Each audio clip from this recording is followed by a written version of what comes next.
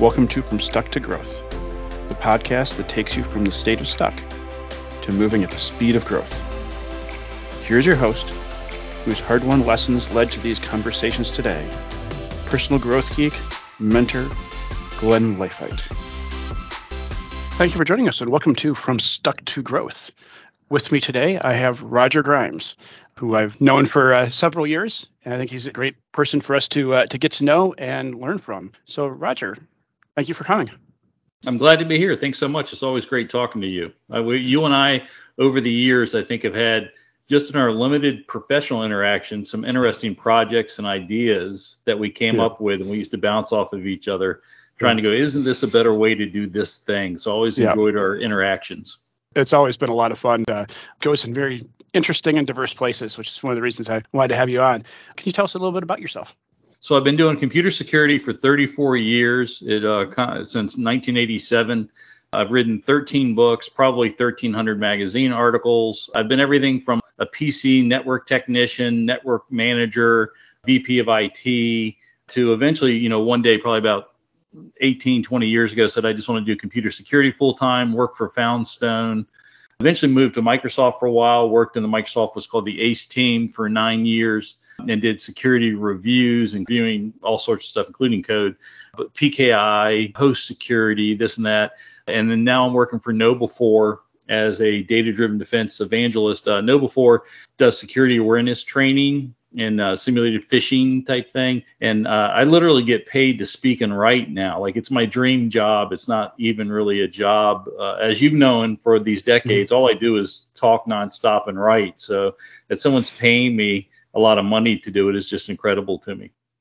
Very cool. I love the fact that you've ended up in that role. I think it really kind of is that role that is really designed for you. Fantastic. When I think about the work that you've done is some of the challenges you've had to face through your career. You've pivoted, you've grown, and you've continued to grow. How are you, when you look at your mindset as you go through and work on in some of those roles and some of those challenging situations, when you have those negative thoughts, how do you deal with some of that stuff? And let me say that I've struggled. I've really written a lot. I've think a lot. I enjoy our field that you can take it where you want it, right? You can be an expert in something and then get interested in something and literally go, I think I'm going to follow that rabbit hole, see where it leads me, and really take you to another job. So, in my past, I'd been a disassembler of computer viruses, DOS computer viruses. Then I became like a macro virus expert, then a Windows virus expert, then a little bit of everything along the way. Love cryptography, followed that. Even like these days, I dabble in quantum computers, quantum cracking, quantum cryptography. And so one of the ways that it's easy for me to get around either being stuck in a place with the boredom or maybe just how hard it is to get change is that I literally will take my interest to something, like I'll just get excited about something and build that into part of my career, and I think if you pay attention in computer security, I think it's one of the great places for you can kind of reinvent yourself if you want every 5 or 10 years. Like sometimes you're forced, right? Like what you worked on doesn't even exist anymore, and you may be dragged kicking and screaming. Although I've got friends that still have 6-figure jobs, traveling, fixing COBOL. It's a lot of times the opposite. Like if you can learn to embrace and go like, well, I'm going to be a cloud person, right? I'm going to get into cloud security and start learning everything I can from the Cloud Security Alliance. And next thing you know, a year or two later, you're a cloud expert, right? Or at least compared to the people who are in. So I would say that's one of the ways that I've learned to deal with it. And I really enjoy it because I think if you're a doctor or a lawyer, it changes a lot slower, which a lot of people enjoy. I enjoy the ability to say, oh, this looks interesting, that looks interesting. And because if you really like something, you just it's easier to become an expert and your job's just more fun. That's great. As you pinpoint, you've moved around, and I think I've done that a bit as well. As through your career, you kind of find your niche and you dig in a little bit, and then you kind of learn to pivot to the next one because you may not be interested in it forever. That's great. I remember doing that in technology, standard operational space, and then all of a sudden I got into security, as trying to dive into that, and then I realized, oh wow, there's places to dive inside this. It's a whole new avenue that I hadn't explored yet. You know what? It can drive you nuts, or you can embrace it and use it to get your creative juices going. And that's what I think I did is that some people are like, man, I always have to keep studying this stuff. I got to learn this new thing, or see, is cloud going to take off this year? I actually learned to embrace it, and it became fun. And I now go, it's one of the best things of our career is that you're not stuck just doing one thing if you don't want it to be that way. There's so many avenues to learn. There's so much being created. I heard a quote a few years ago where like every year we're creating more technical documentation than was ever written in human history before, in the year before prior. And then we do it again the next year. And then we do it again the next year. There's obviously a lot to learn. And it also means nobody's really going to be that much of an expert at everything because nobody can know all of that information. Yeah, and you ready for one of the secrets, I think, and this applies to, I'm not a genius. If I was to write a book, I'd call myself one IQ point above average. I just do a lot with that one IQ point, and I work hard. But Einstein said what I'm getting ready to say, and some other people, that they approach the world with childlike wonderment, and they ask the questions like, why is the sky blue? And, like the same thing in computer security is I would go, why is it that way? Why is this still happening? Why is this not fixed? So I think when I go to a new place and a new idea, that part of it is I look at it like a child, like, why is this thing happening? Like if they say that firewalls and VPNs and antivirus work so well, why is every single company that gets compromised running those three things? Like, these days everyone's like, you got to have a VPN, you got to have a VPN. I don't think I've heard one person that got compromised by ransomware going, if we just had a VPN, I think the ransomware would have been kept out. Yeah. Like it isn't. And so I love that not only can you change what you think, but you can actually look at it with a different set of eyes than the people who've been there before, and sometimes come up with better answers. It's interesting being in this space. It's so evolving, and it does completely change. And you can change your answer as to what's right, because it was right before.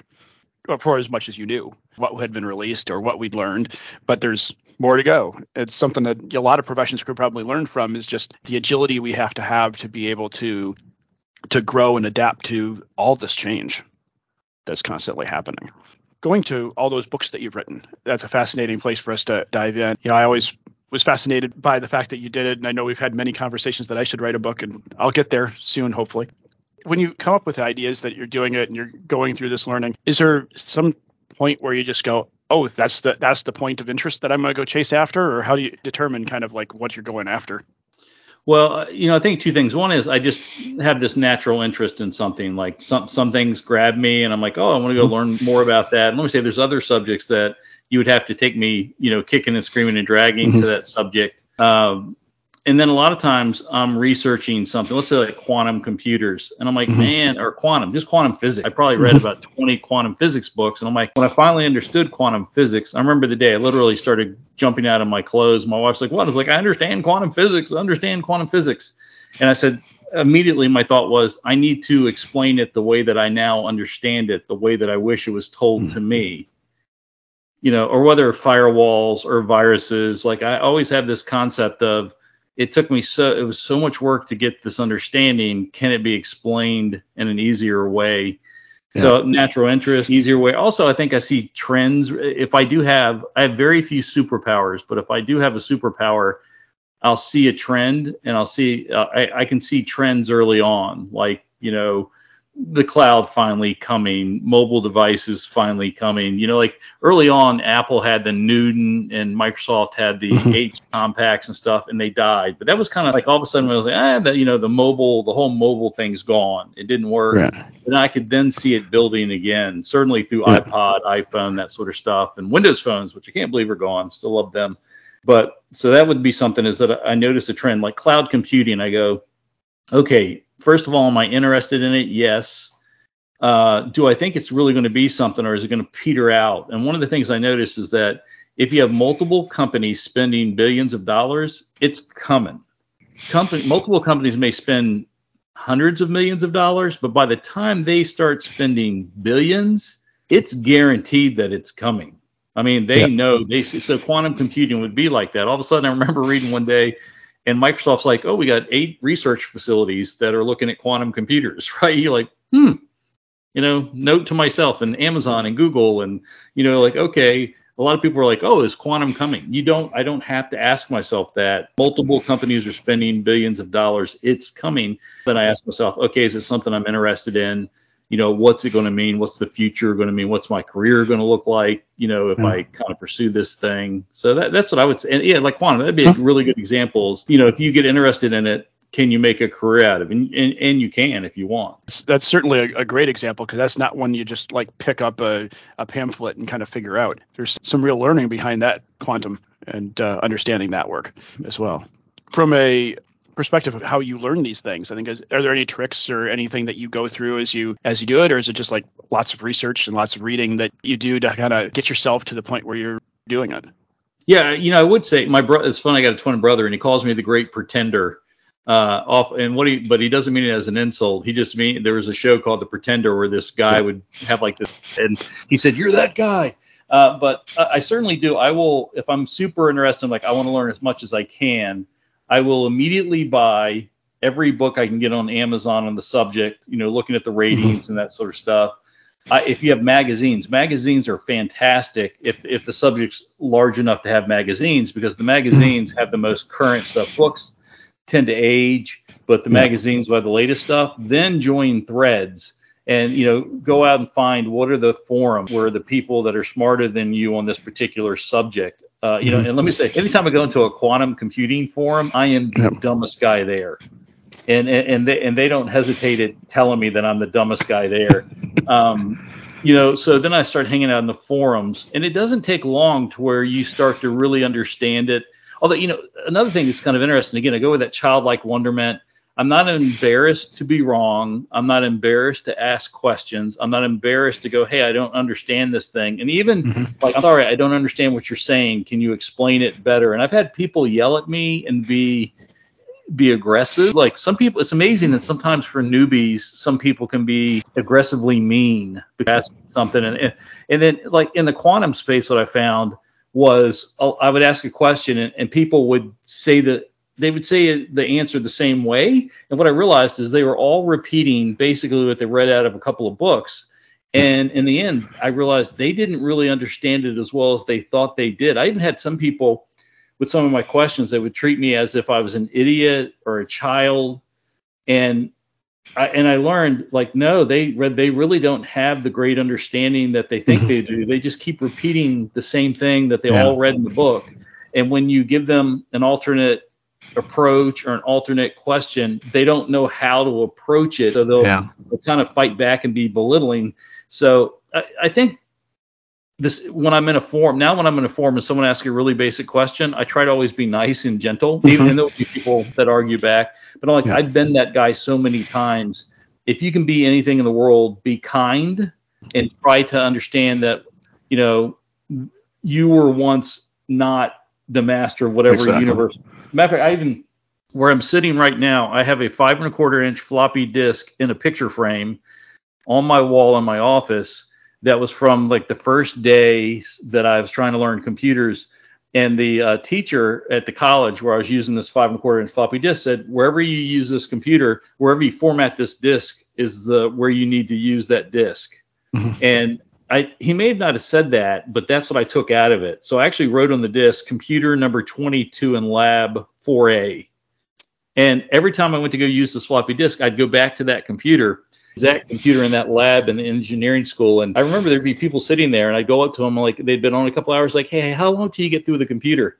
And they would look around the lab, and there'd be like 30 other empty computers around. I'm like, I don't know. It's probably gonna be another hour or two. And I'm like, but I got my disk. It was formatted on this computer. And they look at me strange. And I think I was even a little bit physically intimidating at times when I got tired of waiting. I was hoping my physical bulk would intimidate them to leave. And I remember I went to the professor at the end of the semester, and he's like, well, let me see your disk. I was asking him questions. Let me see your disk. And I was like, but I formatted it on this other computer.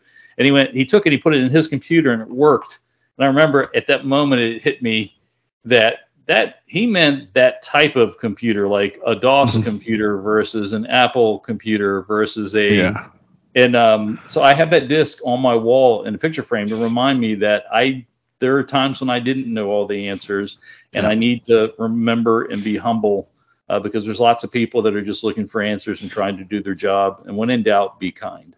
So also a great example of how things can be misunderstood so easily from that too. But that's a great lesson. I love that. I love the idea of also of just reading as much as you can on the subjects and continuing to do that. When you look at making that pivot, when you are digging in, is there a time, I see the books you've published and all those other things, are there times where you've kind of had interest and started to dig in that deep, but just stopped because it just wasn't for you?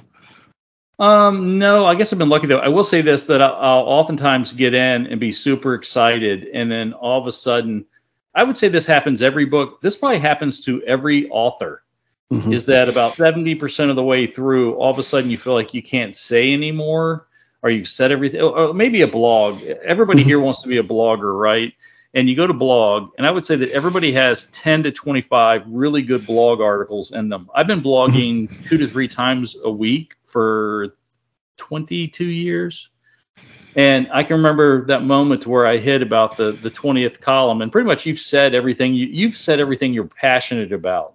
And if you look out there in the blogosphere, so many people go out there in the blogosphere and they write all these great articles and they're going to change the world, and then the blog dies because they hit this point to where they're like, I've said all I can say. So I would say that in books that happens too, is that I will get to this point where all of a sudden I either am overwhelmed, or I'm bored, or I feel like I've said all I can say. And there is that part where if you're writing a book, you just have to fight through it. You'll hear the authors, Stephen King, they're like, just write, every day write. And there is no truer thing said than that. It's just right. But it's funny. I've helped a lot of people get everyone that's ever asked me, how do I write a book? And I tell them how to do it.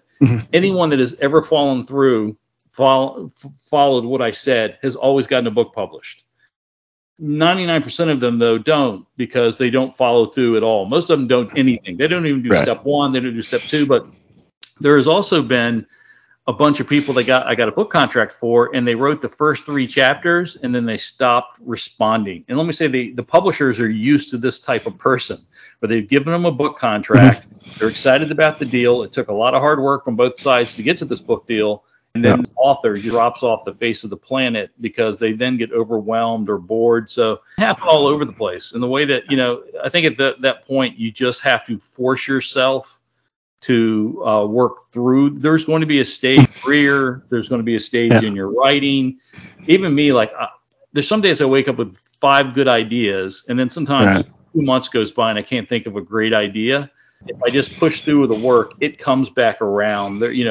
Sometimes you have to work through the harder part to get back to the part that you love, and for that inspiration to hit you again. So I would say there's a lot of ways to make money in this world. Pick something that you like long and short at the same time. And then if you get into a part where all of a sudden you're bored or stayed, and you know that you really still like the subject, just work through that portion till you get back to that burst of brilliance and excitement and love. And maybe that's like a relationship, right? I don't care who you're married to, how wonderful that person is. They or you at some point are going to have not to love you like it was the first time you ever met each other. And you've just got to work through that piece of it and figure out how to do it. And you can get back to that love and all that other stuff. So that's life, that's work, that's writing, that's book. Persistence sure seems to be a piece of that puzzle, along with making sure that you find that enjoyment piece of it as well. Have you had to conquer any crazy self-talk, any of those types of things? Is that some of the challenges that you run into? Self-talk? What do you mean by that? Well, meaning just your internal voice or whatever is trying to convince yourself of, hey, I have to get through this. I have to be persistent about this. Because the reality is sometimes we know it's persistence. A lot of people know that they need to get to the gym, but they got to wake up and get up and go to the gym and work out and do the pieces. And a lot of times they talk themselves out of it before they talk themselves into it. No, you're exactly right. Like what I've realized, I go to a gym, have a lot of my life. I'd be far fatter if I didn't work out every day. But one of the things I notice is that, I'm a morning person, and I got to make sure I don't get too distracted, because I can easily get distracted and not end up. So I've just learned, hey, get on the road, whatever it might be, go to the bathroom, this or that, and then get out the door. And that, but if I know that if I sit for an hour on my laptop reading email or news, all of a sudden every minute that goes by, I'm less likely to go to the gym. So recognize what your triggers are, recognize what's good and bad for you. With writing, if you're interested in writing, you have to write every day or very close to it. You have to put aside the time or if you're going to research. I would say one of my books, Hacking the Hacker, I interviewed a whole bunch of industry figures, people really famous in our industry for making firewalls and wireless sniffers. And all. Without a doubt, all of them said that they spent a portion of every day learning something new. Or I think was it Michael Howard at Microsoft may have said it one of the best ways. He said, suppose you're reading this story and it talks about this latest hack. Most people will read that story and go, oh, that's a really interesting hack. He goes, I then go try to duplicate that hack. And he said, in doing that, you really get involved in it. You really learn it. And he goes, a lot of times what you'll learn is the hack isn't nearly as easy as the article said, as the person the article is talking about said. He said, but, he's saying, don't just read about it. Be Missouri-like or whatever, show me.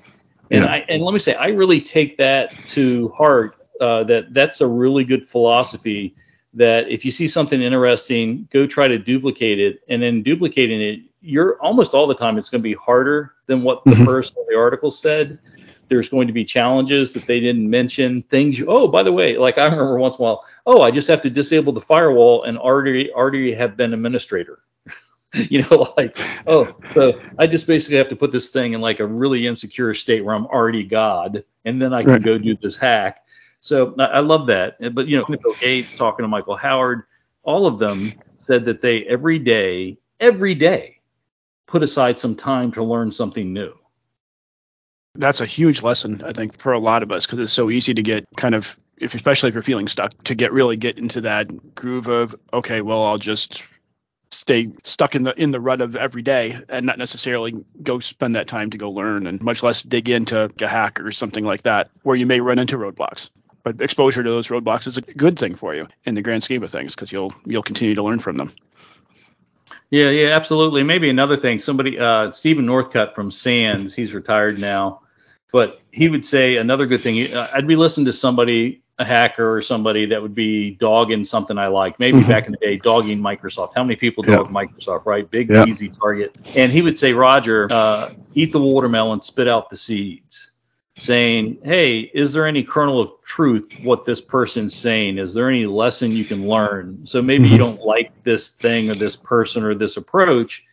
Is there a kernel of something that you can learn from that? And it turned out most of the time there is. Like if they're dogging Microsoft or something like that, there sometimes is at least some kernel. And of course, we're defensive and we're like, hey, everybody has that problem. Or, you can hack Google stuff easier than this or whatever it might be. But when someone's sharing something, even if it's maybe not always, if it's distasteful, sometimes there's something that got somebody there. There's something that frustrated them. Sometimes people are clueless and they just don't realize they don't have context for it. Working at Microsoft, by the way, taught me about context and scale, right? Yeah. Like it's not easy to do things at scale all the time. It's easy to do it on your home computer, but 300 million machines, it's a different thing. And it gave me empathy, one of my, you'll hear about so-and-so has this problem. Like the other day I just read about this product called Airphone.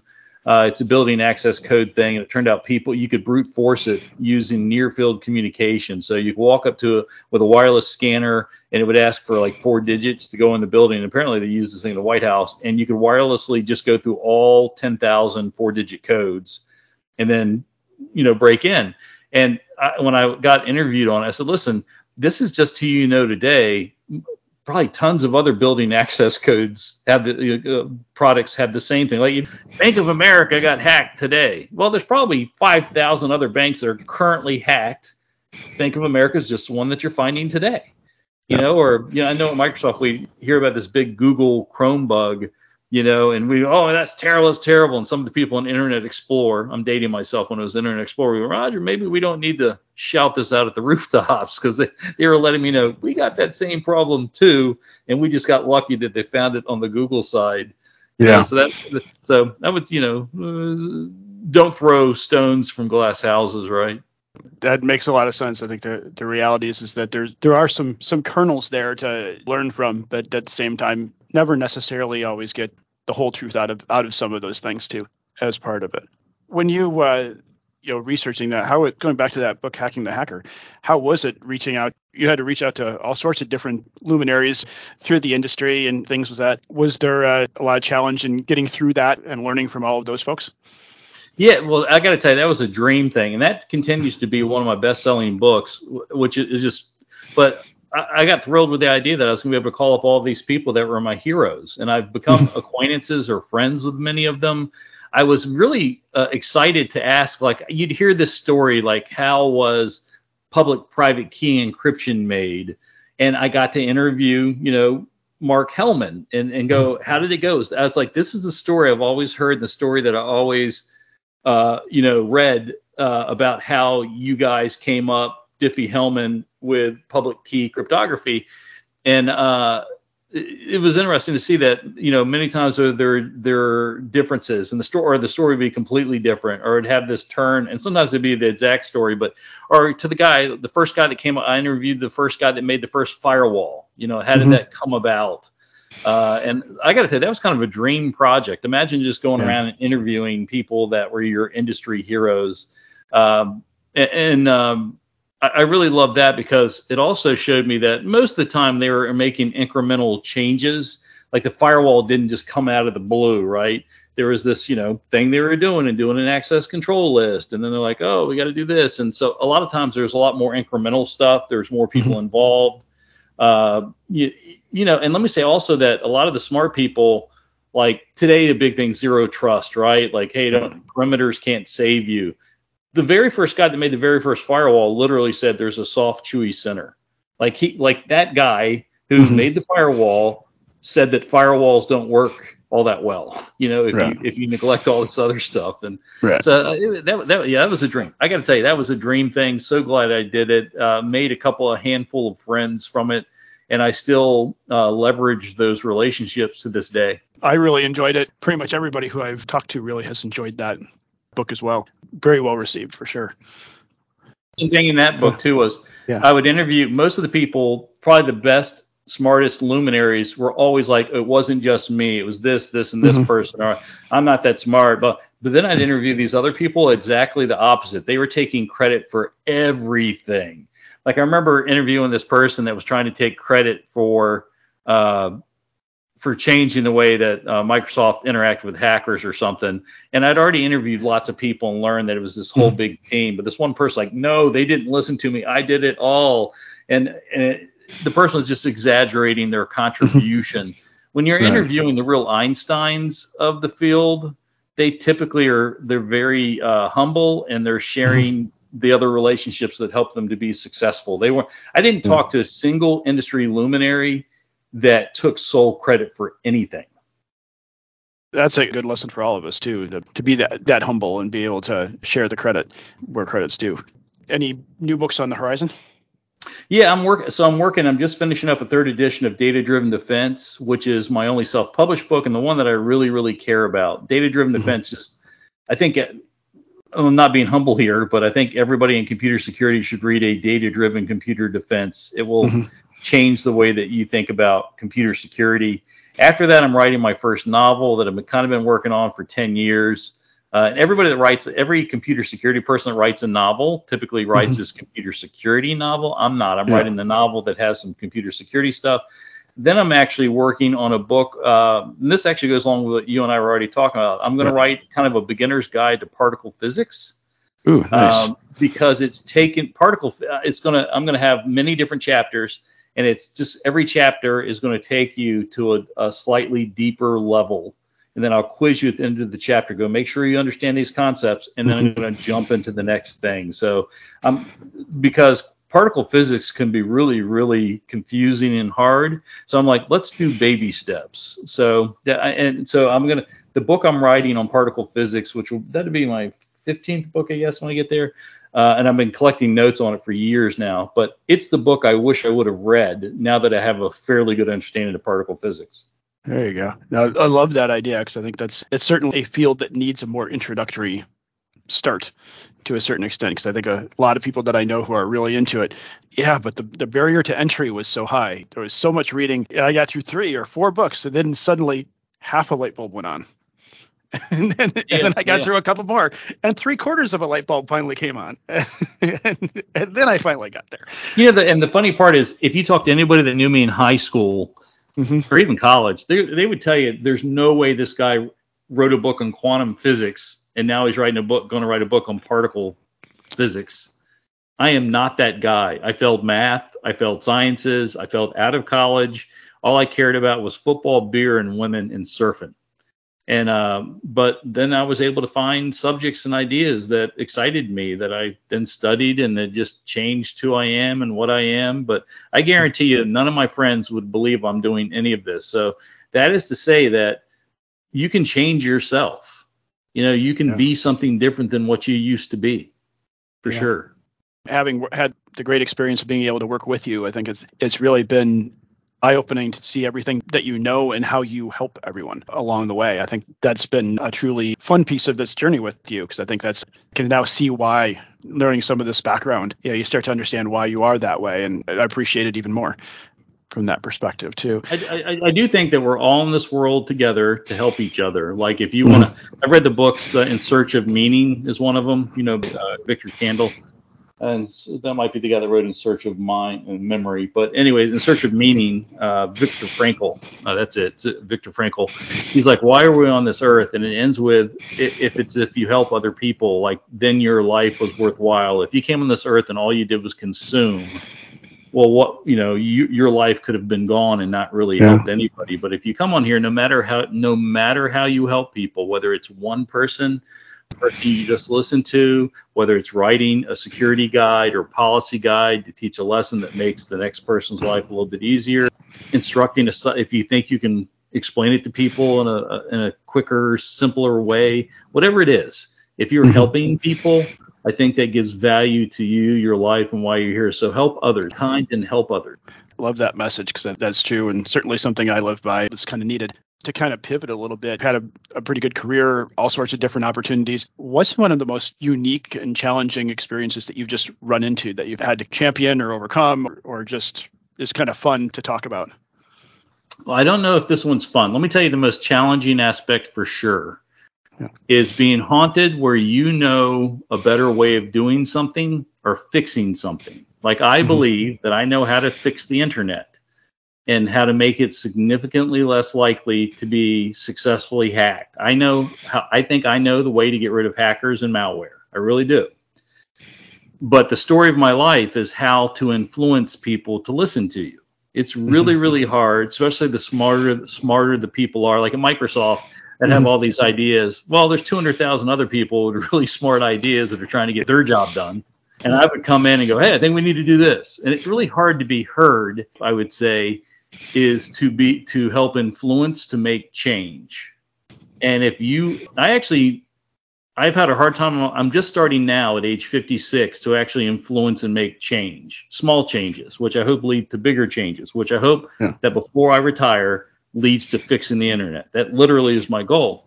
But I finally went and talked to a guy that since I've been in this field since 1987, I only know of one internet security protocol that's ever been passed and then required by the U.S. government, DMARC, SPF, and DKIM. If you've heard about this, it allows you, if you receive an email, to see does the email really come from the domain that it claims. If it says from Microsoft, is really from Microsoft. It's called so DMARC, SPF, DKIM. And I intentionally actually went to another state and had breakfast with the guy that there was a guy that created this protocol, DMARC, SPF, DKIM.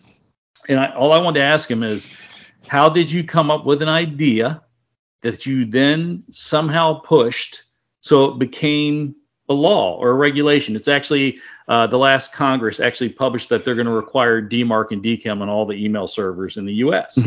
I said, how did you do that? You're the only. There's been other protocols like IPsec and DNSSEC, but they don't get required. How did you actually come up with an idea and influence enough people that this became a requirement? And the short story of it, and I just love this guy, he's like, it was relationships. He goes, I went to conference after conference after conference, and I just made personal relationships with people. And then those people would start to believe in my idea and start to promote my idea. So it's kind of funny, that it took one person to really, and he had lots of other help, but he was the guy really pushing it. But I thought even he in the end said basically it was about relationships and being able to, convince people individually. Don't think that you're going to be able to blog about some great idea and the world's going, oh my God, that's so brilliant. Roger, you're so brilliant. We're just going to. That isn't how it works. It actually works the exact opposite. You have to start to individually connect with people, get them to buy into your idea so they promote your idea. And that's how you do it. You can't go out and go do this. I'm going to publish an article and everybody can see how brilliant I am. That's not how it works. You have to talk to your friend and talk to the friend's friend and go meet a new person, network at a conference, go to another conference and start sharing your idea interpersonally with people, not even maybe an official meeting. And then one by one, you can start to build something that is the secret. And even today, I'm starting to influence some things.